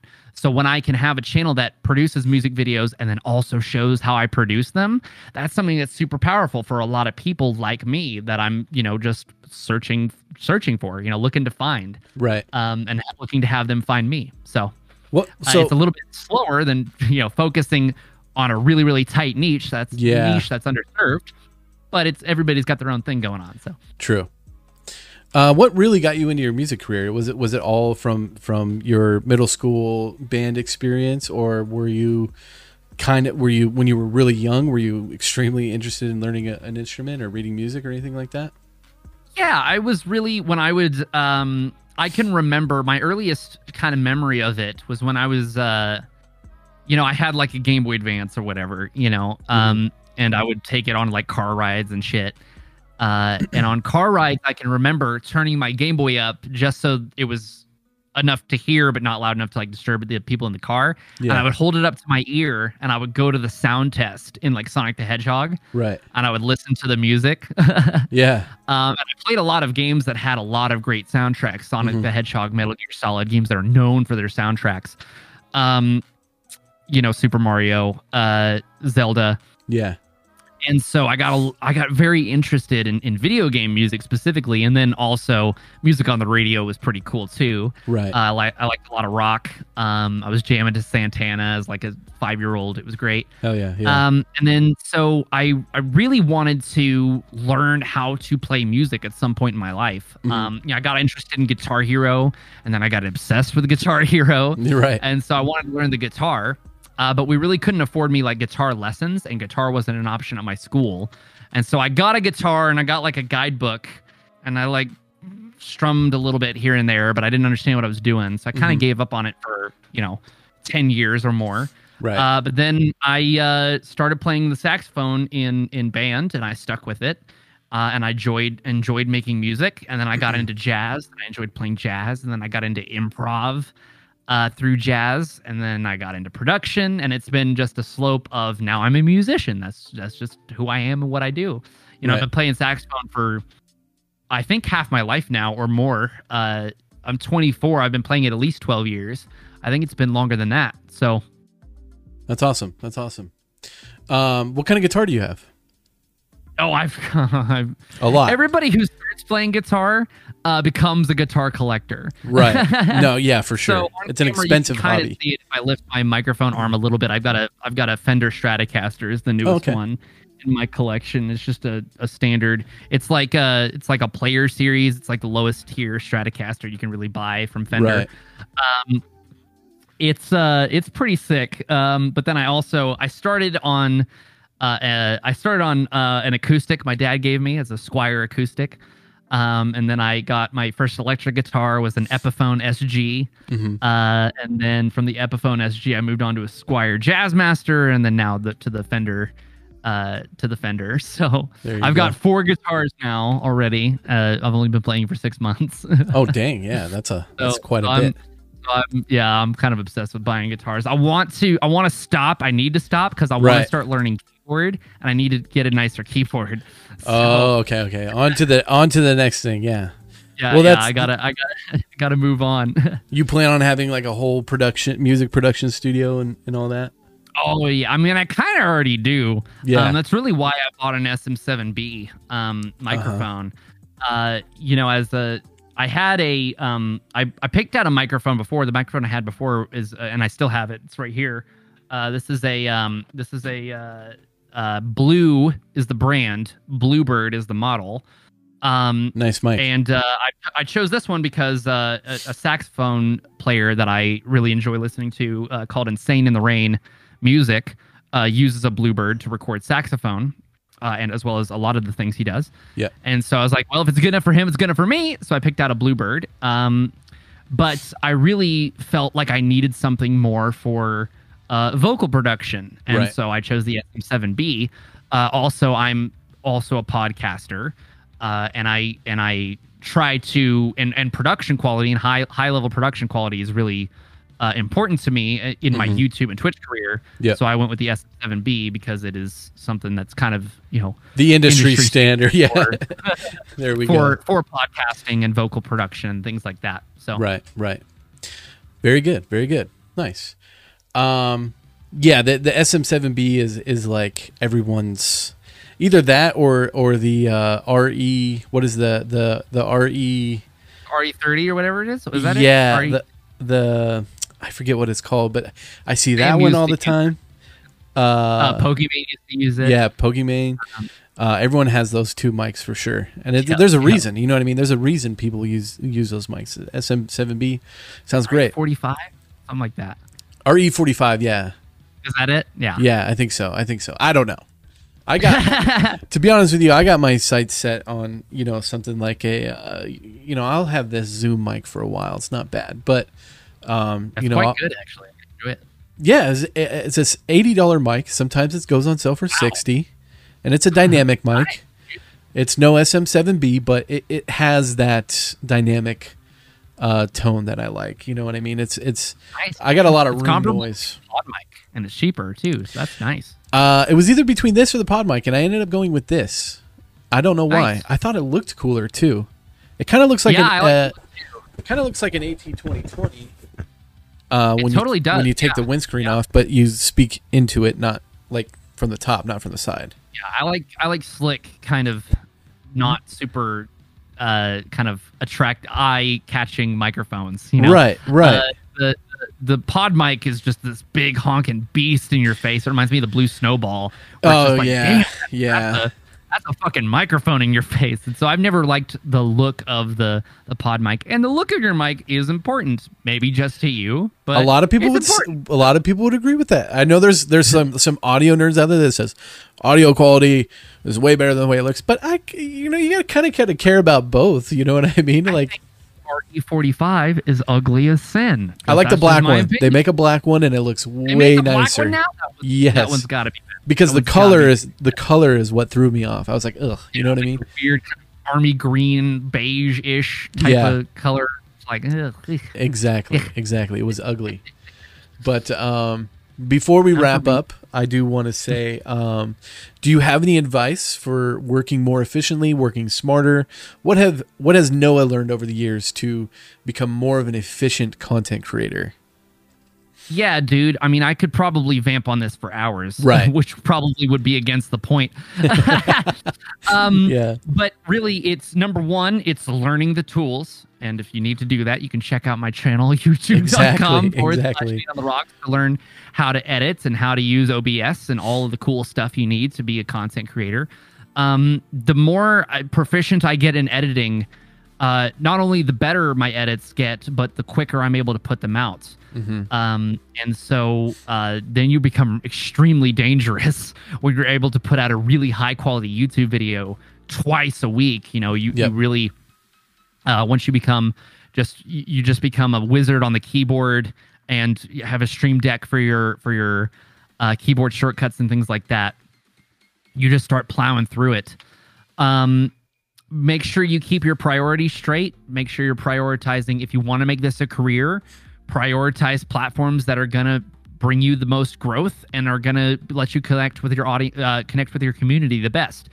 And learn how to grow an audience and pipe that into building a community that then becomes your support base and your patrons and your Twitch subscribers and things like that, your YouTube members, so that you can foster, sustaining this. If you've got very little time to dedicate to content creation, that's okay. You can still grow. There are still YouTube channels where YouTubers only work a couple of hours a week on their YouTube channel and they run successful YouTube channels. And through that, they're able to run successful content careers. And then once you get there, you can do things like quit your day job if it's something you want to do, and then you can become a full-time content creator, and options start to open up for you. Definitely. So just learn how to balance your relationships. Don't sacrifice. Obviously, you're going to have to make sacrifices in your life if this is what you really want, if these are your dreams. If you've got people in your life that really, really want to hog your time, you're going to have to learn to tell those people to say no. Right. Or you're going to have to learn to say no to those people. But don't lose friends. Don't lose family members. Don't lose. If you have a spouse that supports your dreams, don't lose them over it. Don't neglect them. Because those people are rare. But figure out how to maintain those relationships while pursuing what you want to pursue. Definitely. And that about covers it. And subscribe to youtube.com/BeyondTheRocks. There you go. Yeah. Plug yourself, please. Here, let me throw my guest thing out there really quick. Meet on the Rocks pretty much everywhere. NEATONTHEROCKS. On Twitter and on TikTok. Rocks is with an X instead of a CKS because I created profiles earlier that I then abandoned and then had to make a new one. Oh shit. Okay. But other than that, it's pretty much the same on all platforms. You should be able to find me pretty much everywhere. So gotcha. I think you pretty much nailed it on the head. It's funny. I actually yesterday released a video on YouTube that was full-time tips and tricks to become a full-time content creator. Things I've learned over the year that I think are important and crucial to becoming a full-time content creator. And you pretty much nailed it on the head. I think one of the topics on there was learn the skills needed to succeed. Mandy, how we doing? What's cracking? Oh, what's Mandy, up, Mandy? Mandy with the 2 months. Thank you so much. It's Noah. Yeah. Anyway, learning the skills needed to succeed. Not only learning them, but learning how to use them efficiently. I think the most important part is learning how to efficiently use a video editing software, learning how to efficiently use OBS. I don't. How do you do your YouTube videos, by the way? Do you shoot in OBS or are you shooting raw out of the camera? I know a lot of people have a different tactics and stuff like that. Hello. Yeah. So I'm usually shooting raw on the camera. Okay. I don't necessarily recommend that. Honestly, I've seen workflows work a lot better recording in OBS because you can OBS with, if you're a streamer and you have a cam link and you have a way of getting your camera connected to your computer as a live feed. Yeah. The footage that comes out of the cam link is pretty much comparable to the footage that comes directly out of my camera when it comes to the viewer experience. I record in camera just for my pleasure, basically, because I like working with really, really high quality footage. It looks better. It looks better. It looks super sharp, but will the average viewer appreciate it? Probably not. Would my time be better spent improving my workflow by Right. simplifying down my workflow? Probably. Yeah. But that's just how I choose to do it. So I record in 4K, 10-bit footage, all intra, whatever. Okay. And that also makes for huge file sizes. And so that's rough. But Yeah. and so I put those into, and then I take those and throw them into the editing program. Sometimes I will, if I'm recording like a Resolve tutorial, I'll do screen capture through OBS for Resolve. And I'll usually record I'm always recording my audio in OBS because I'm using my Go XLR and my microphone and whatnot, because I use the same microphone for my videos usually that I do in my Twitch streams. If I'm filming like more like, like a skit or like an on location type deal, I do have a Deity microphone that is on camera attachment. Okay. And so I use that one and will film in camera for that one as well. But usually I'm using OBS to record my audio and to record my screen for stuff, and then I sync them in post so that I can overlay my camera onto it. Right. I do a little bit of both. I've been sacrificing quality lately for more efficiency and filming my YouTube videos through OBS. It doesn't look as good, but like you said, the average viewer, as long as you're making that valuable content, it won't really matter. It's still good quality. Exactly. It's still great quality, but yeah, you know what I mean? Most people don't even have the means to consume 4K content yet. Most people don't. So, I don't even bother with my sensor crops pretty largely on 4K anyway, so I just record in 1080. But yeah, working more efficiently, learning how to use the software, learning how to use the tools that you have, and that'll come over time before you even know it. You know what I mean? So like I said, I've been using Premiere Pro for a very long time, but doing this has taught me some tricks that has definitely improved my efficiency, because it's a little different when you're not getting paid hourly and you're working on your own, you know what I mean? And you're doing work for yourself. For sure. You appreciate it a little bit more than, just, just throw a timeline together and then they're like, can you add some text here? Yeah. So you learn tricks along the way and plugins and stuff like that. People get hung up on 4K. They're award-winning films shot on iPhones. Content is key for sure. Yeah. It's all about the content. Exactly. Yeah, dude. Content. Yeah. Story, content. Those are the key. Not necessarily the production quality. People like Matt and I, we work in people who work in production appreciate production quality naturally. Yeah. People who consume content, they do appreciate it, but not in the same way. No. And it is Paranormal Activity was one of the best selling horror movies of all time. Right. Blair Witch Project, for example. Yep. I think to those kinds of films, they're shot on camcorders or security cameras, or meant to look like security cameras, stuff like that. It's all about the story you tell, and not necessarily about the production quality. But production quality is fun. Oh no, yeah, I can nerd out on stuff like that.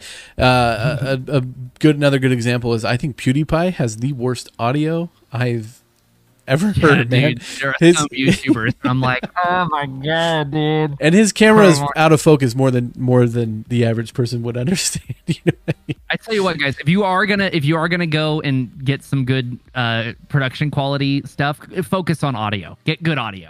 Yeah, audio can be more important. Audio set up. I'm the audio guy, and so people don't take my word for it as much when I say audio is really, really important. But believe me, because I'm the audio guy. Audio is the most important thing. I'm not an audio guy. I've learned a lot about audio since I started streaming, but I'm more of a video guy and photo guy. Don't buy an expensive camera. Buy a better microphone. Now, here's the thing: you can get a good microphone for $100, under $100.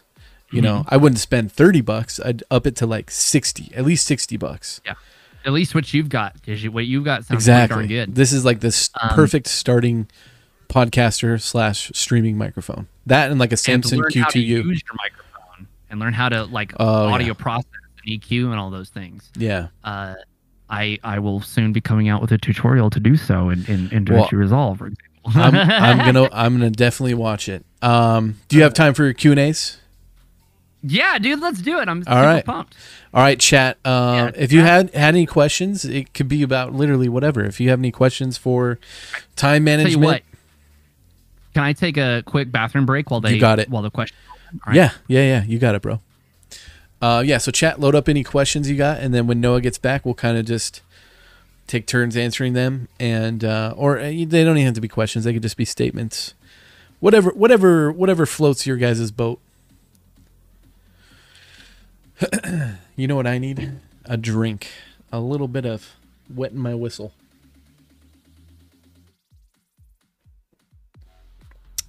What are your favorite After Effects plugins, if you use any? I do. I use AE Juice. Here, I'll write it in chat. It's AE Juice. I also use Mr. Horse. Mr. Horse. Those are my two favorite. They both have paid for plugins, but I use their free versions, and their free versions offer a lot of useful things. So Mr. Horse, what Mr. Horse does is they offer a wide variety of tools inside of their free pack. So they offer what's called a keyframe wingman, which is kind of allows you to cheat the graph editor. So a lot of people, including myself, are intimidated by the graph editor, right? Once you learn the graph editor, it's not that hard. But essentially what Mr. Horse has is a little slider that can adjust really smooth animations instead of going into the graph editor. So you can start fast, in the middle be slow, and then end fast. You know what I mean? So Keyframe Wingman is part of that. They have some transition presets that are freaking awesome for like text or anything like that. What else do they have? They have a handy little tool called Anchor Point Mover, where they show you a box and you can move the anchor point from the center, top left, top right, bottom left, bottom right. Stuff like that. They also have a plugin for Premiere Pro, which offers some sound effects, free transitions, free text boxes, a lot of stuff. I only use their free stuff, but the only thing I do pay for, and it's because they have an Adobe plugin, is Motion Array. A lot of you guys have heard of Motion Array on the browser, but if you have Adobe, they have a plugin, and I can download it straight from Adobe, and it makes it super useful. So yeah, AE Juice, Mr. Horse, Motion Array. They've become, very useful toolkits inside of my workflow. Without replying the same time every week, what method of consistency do you find works better? Weekly, daily, multiple daily? I'll hang up and listen for the answer. Did you want to answer Fanjecture's question really quick? Yeah, Fanjecture's a cool dude. Check out his stuff, everybody. Oh, I actually know of Fanjecture because of you. He beat me on your video. Oh yeah, yeah. He won. That's how I know Fanjecture. Yeah, but ever since then, I've been a fan though, for sure. Yeah, dude, he kicks ass. Yeah. For those that need context, Fanjecture and Matt both entered a contest I had ran for to get people to make YouTube videos. And Matt posted. I make fun of Matt. I tell people he cheated. Matt posted his engagement video, and I was like, "Oh man, he's pulling on the heartstrings, dude." It was really, really well produced. But Fanjecture also produced a fantastic video, and we had the had the chat vote, and Fanjecture ended up pulling out the win for the contest. It was definitely awesome. So for me, it obviously. I'm going to take the other cop-out answer. It depends. But it's really... it does depend on like the platform that you're talking about, because obviously like twice daily Twitch streams is probably excessive. Twice daily YouTube videos, probably excessive. Twice daily TikToks, maybe. Twice daily tweets, maybe. So it does depend on the platform. I would find a way to schedule or find ways to kind of format how your weeks look, or how your workflow operates on a like more than a day's basis. At least plan a few days ahead, even if you don't have like a strict weekly schedule you follow.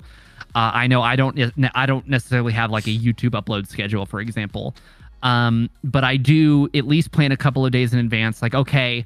Like, for example, the other night, I wanted to shoot for a music video, and I knew I had to shoot at night for the music video. So I cleared out. I was like, okay, tonight or that night, I will be filming that music video. And then Alex will send me stuff. She'll be like, hey, I've sent you this footage. I would like to have this video out by next Wednesday. And of course, she's Australian, so for me that means Tuesday. So like last night, I stayed up working on that video with her. For example. And so I'm always planning at least a couple days in advance of what I want to do.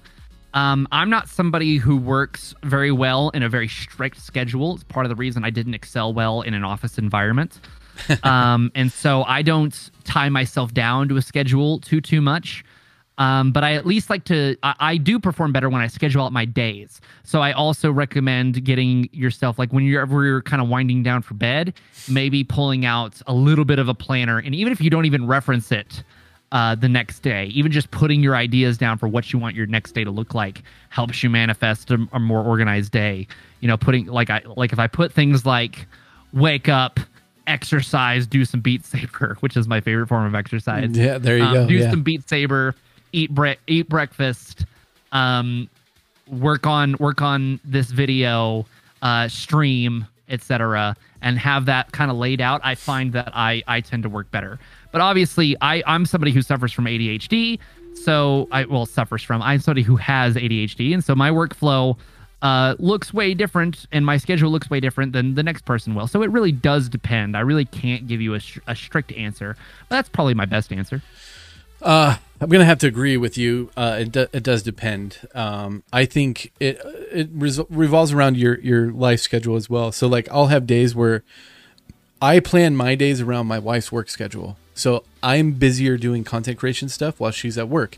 That's why I'm not really active at night, because she's at home and that's my time with her. So I'll spend the good portions of my mornings and afternoons where I have free time, creating. Some days I'll create 5 or 6 TikToks. You know what I mean? Mm-hmm. Other days I'll focus on a YouTube video. So I think how I break it down is I can create more TikToks, so I spend more time on TikToks, and then I'll look at what I can cut down into YouTube. And when I say TikToks, I also do YouTube Shorts. I don't post everything on TikTok that I do on YouTube Shorts, because I don't think some things is necessary. Right. Like if I stitch a video, obviously I'm not going to put it on YouTube because it doesn't work that way. But I look at it as what I can get done quicker and what I need to get done. It's been a while since I've done a YouTube video, so I'm going to do a YouTube video. You know what I mean? Mm-hmm. I also have ADHD, and it's hard for me to stick to a schedule. I've tried multiple times to writing down a strict schedule and following it myself, but I almost know better in my head what I need to do. Rather than writing it down. Now, there are certain things that I love writing down and it helps out, but a schedule is not really one of them, because I get distracted easily. I'll be working on TikTok and then I'll switch to a YouTube video, and I really need to focus on that because I need to stay focused on one thing at a time. Now, not necessarily, but I would like to stay focused on one thing at a time because I wander a lot. So yeah, it really just depends on what platforms you want to focus on mainly. So like we talked about earlier, 3 platforms to me is plenty. I got Twitch, YouTube, and TikTok. And then on top of that, I consider my Guilded and Discord a platform, but I think it's a little bit different. It's a little bit different. So, what platforms do you want to focus on? Focus on 3, maybe 4 key ones. But, I think we're all learning. We're all learning together, and there's no right or wrong way. I learned a lot from my analytics. So I'll say, okay, what days works best for this? What times work best for this? So if I can get a video out in the morning on TikTok, because I know it'll do better if I post in the morning or really late at night for some reason. I mean, it's not for some reason. That's just when people are active most. You know what I mean? Yeah, apparently. Yeah. And it's hard being on the West Coast because what's early for me is like noon for other people. You know what I mean? So I think I live in this weird time zone. Anyway, I'm just rambling again. That's what I do. But anyway, that's all right. I think it's valuable. What you're saying is valuable. Yeah. Panjecture says you put down wake up on your schedule. Isn't that a given? Well, listen, sometimes I do have to schedule or think about when I need to wake up, because it's not always like when I roll out of bed. Like obviously with not having to be up at 9 a.m. anymore every 8 a.m. every morning for a day job, a desk job, I do have a little bit more flexibility in when I wake up, but that's also why I schedule it in, because sometimes I'm like, wow, I actually, like, for example, Alex is Australian. I stayed up all night working on this video with her. I only slept for 2 hours. And so I went to bed at like 7 a.m, and then slept for 2 hours and then got up for this podcast or slept for 3 hours and got up for this podcast. So, right. I saw you on Discord probably at like, I don't know, it was like 1 a.m., 2 a.m. my time. And I was like, well, he's staying up late too. You know, I'll see you in the morning. I can function off 4 hours of sleep. And so it was one of those things. I'm probably going to go to bed. I have to the worst problem is I have to be somewhere this evening. So I'll probably, after I get done streaming after this, I'll probably head back to sleep for a couple more hours. Catch a nap. Yeah. Before I have to be somewhere. Sleep is important.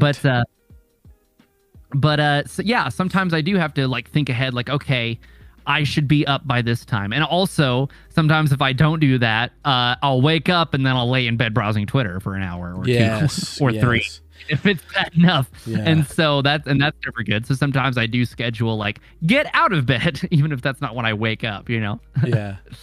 My biggest issue is consistency of posting social media / streaming, because I have a 40-hour a week job that is not guaranteed to set not a guaranteed set schedule. Makes being consistent really tough, and I know consistency is a major plus for growth. So consistency is talked about a lot, right? And I think consistency is a word that probably needs to be broken down a little bit more than it is, because consistency is, I think, more broad than a lot of people think. I think if you're streaming, a lot of people can't set a schedule. I don't have a Monday, Wednesday, Friday at 9 a.m. schedule, but I stream 3 days a week. Typically Mondays or typically Tuesdays we do the podcast. That's kind of my consistent thing. And then I'll stream maybe Wednesday and Friday or Thursday and Friday. You know, that's not always the same, but it's pretty consistent. You know what I mean? I think as you become a full-time creator, you can be more consistent. But I think as a growing streamer, I think the word consistency is important, but it could be a little bit more relaxed than I think a lot of people get stressed out on that word, including myself. And I'm speaking from experience. It's like, I have to be here at this time for my audience. Not necessarily. You know what I mean? Right. Yes and no.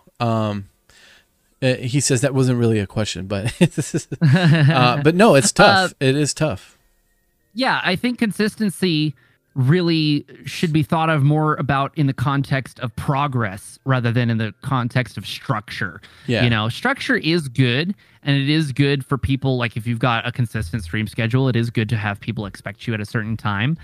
But you know, Matt, you know, I did have until I went full time. I'm actually a little bit more flexible now. I did have a super strict streaming schedule. And Matt doesn't, and we're both running channels of about the same size, at about the same, and growing at about the same speed. So it works better for different people and in different ways for different people, and there will always be a way of making it work in that way. For me, consistency means showing up, and that can mean posting even though you struggle to find the time for it. You know, posting a tweet at 1 a.m. even because that's the time you found the time to post a tweet. You know, right. Posting a TikTok at a suboptimal time, if that's what you have to do. Yeah. Being late on your YouTube upload, but still getting the YouTube video done because you worked in some time between your shifts or whatever to work on the YouTube video, even though it was inconvenient. You know, that's what consistency means to me. It's more of in the lines of showing up, in the idea that you are really putting in the work when you can, right? Even if you don't have a whole lot of control over when that time is. Also, yeah, definitely, I agree with that. Also, it could be about the content that you make should be consistent as well. So if you're a chatting streamer and people are used to you doing what you're doing, that's why they're there. That's why they continue to show up. Now, it's good to try new things, but you should also stay consistent within your niche. So consistency, as long as you're staying semi-consistent on your schedule, it's also good to stay semi-consistent on your content. Try new things. As a smaller streamer, we have more I don't like using the word streamer. As a smaller content creator, we have a little bit more leeway with trying different things within our niche. As someone say, you know, if you grow a channel huge off of dog content, right? You're the guy who makes dog content. You shouldn't really switch up too much what you're doing. But as a small streamer, it's crucial that we adapt and change and try new things to see and learn from our analytics, and learning from your analytics, not dwelling on your analytics. You know what I mean? Right. Yes. And I think that is a huge thing. I'm guilty of it. I know a lot of people who are so focused on numbers and stuff. Eventually, I've gotten really good at this. I don't give a shit. You know what I mean? I stopped looking. I don't care about I don't look at the Twitch viewers. You know, as long as, you know, I'm making content, you know, and then another thing is like, this will be on YouTube. This will be on Spotify. You know what I mean? So once again, I'm veering off. My ADHD brain's like, okay, now talk about this. Now what talk you're about saying this. is valuable on the topic, I think. So. Yeah. But anyway, consistency in a schedule and consistency on content are important, but it could be a little bit more relaxed. Mandy, by the way, you said don't yell at me, but I think some of Video Copilot. I like some of Video Copilot stuff. Andrew Kramer is a god, and I think he's brilliant. He's taught me a lot of stuff that I know. So why would I yell at you for that? What's wrong with Video Copilot? Do you know, Noah? No, I don't. I was like, did he do something that I'm not aware of or something like that? But anyway, Fanjecture, do you have any video recommendations for channels for YouTube analytics guides? It can be overwhelming and confusing, and most videos out there. I made this much in a month. Yeah. There's what is his name? Do you know of any, Noah? I actually kind of don't. Now that I think about it, I don't. Not that any that target YouTube analytics specifically.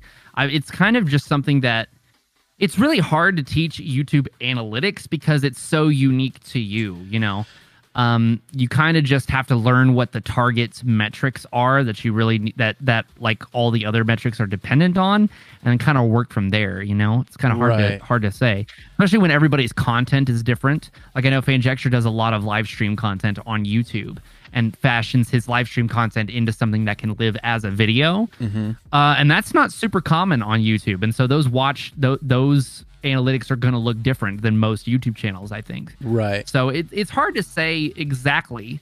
I'm sure there are some videos out there that are probably going to be useful in learning what the key metrics are and how to interpret them. Mainly, it's going to be watch time, watch percentage, things like that. But also Nick Nimmin has a lot of great videos on topics like that. So yeah. So if I were to recommend anybody, I know there's more out there probably than this guy, but I do find myself watching a lot of Nick Nimmin's videos. So if you're looking for someone there, this is his page.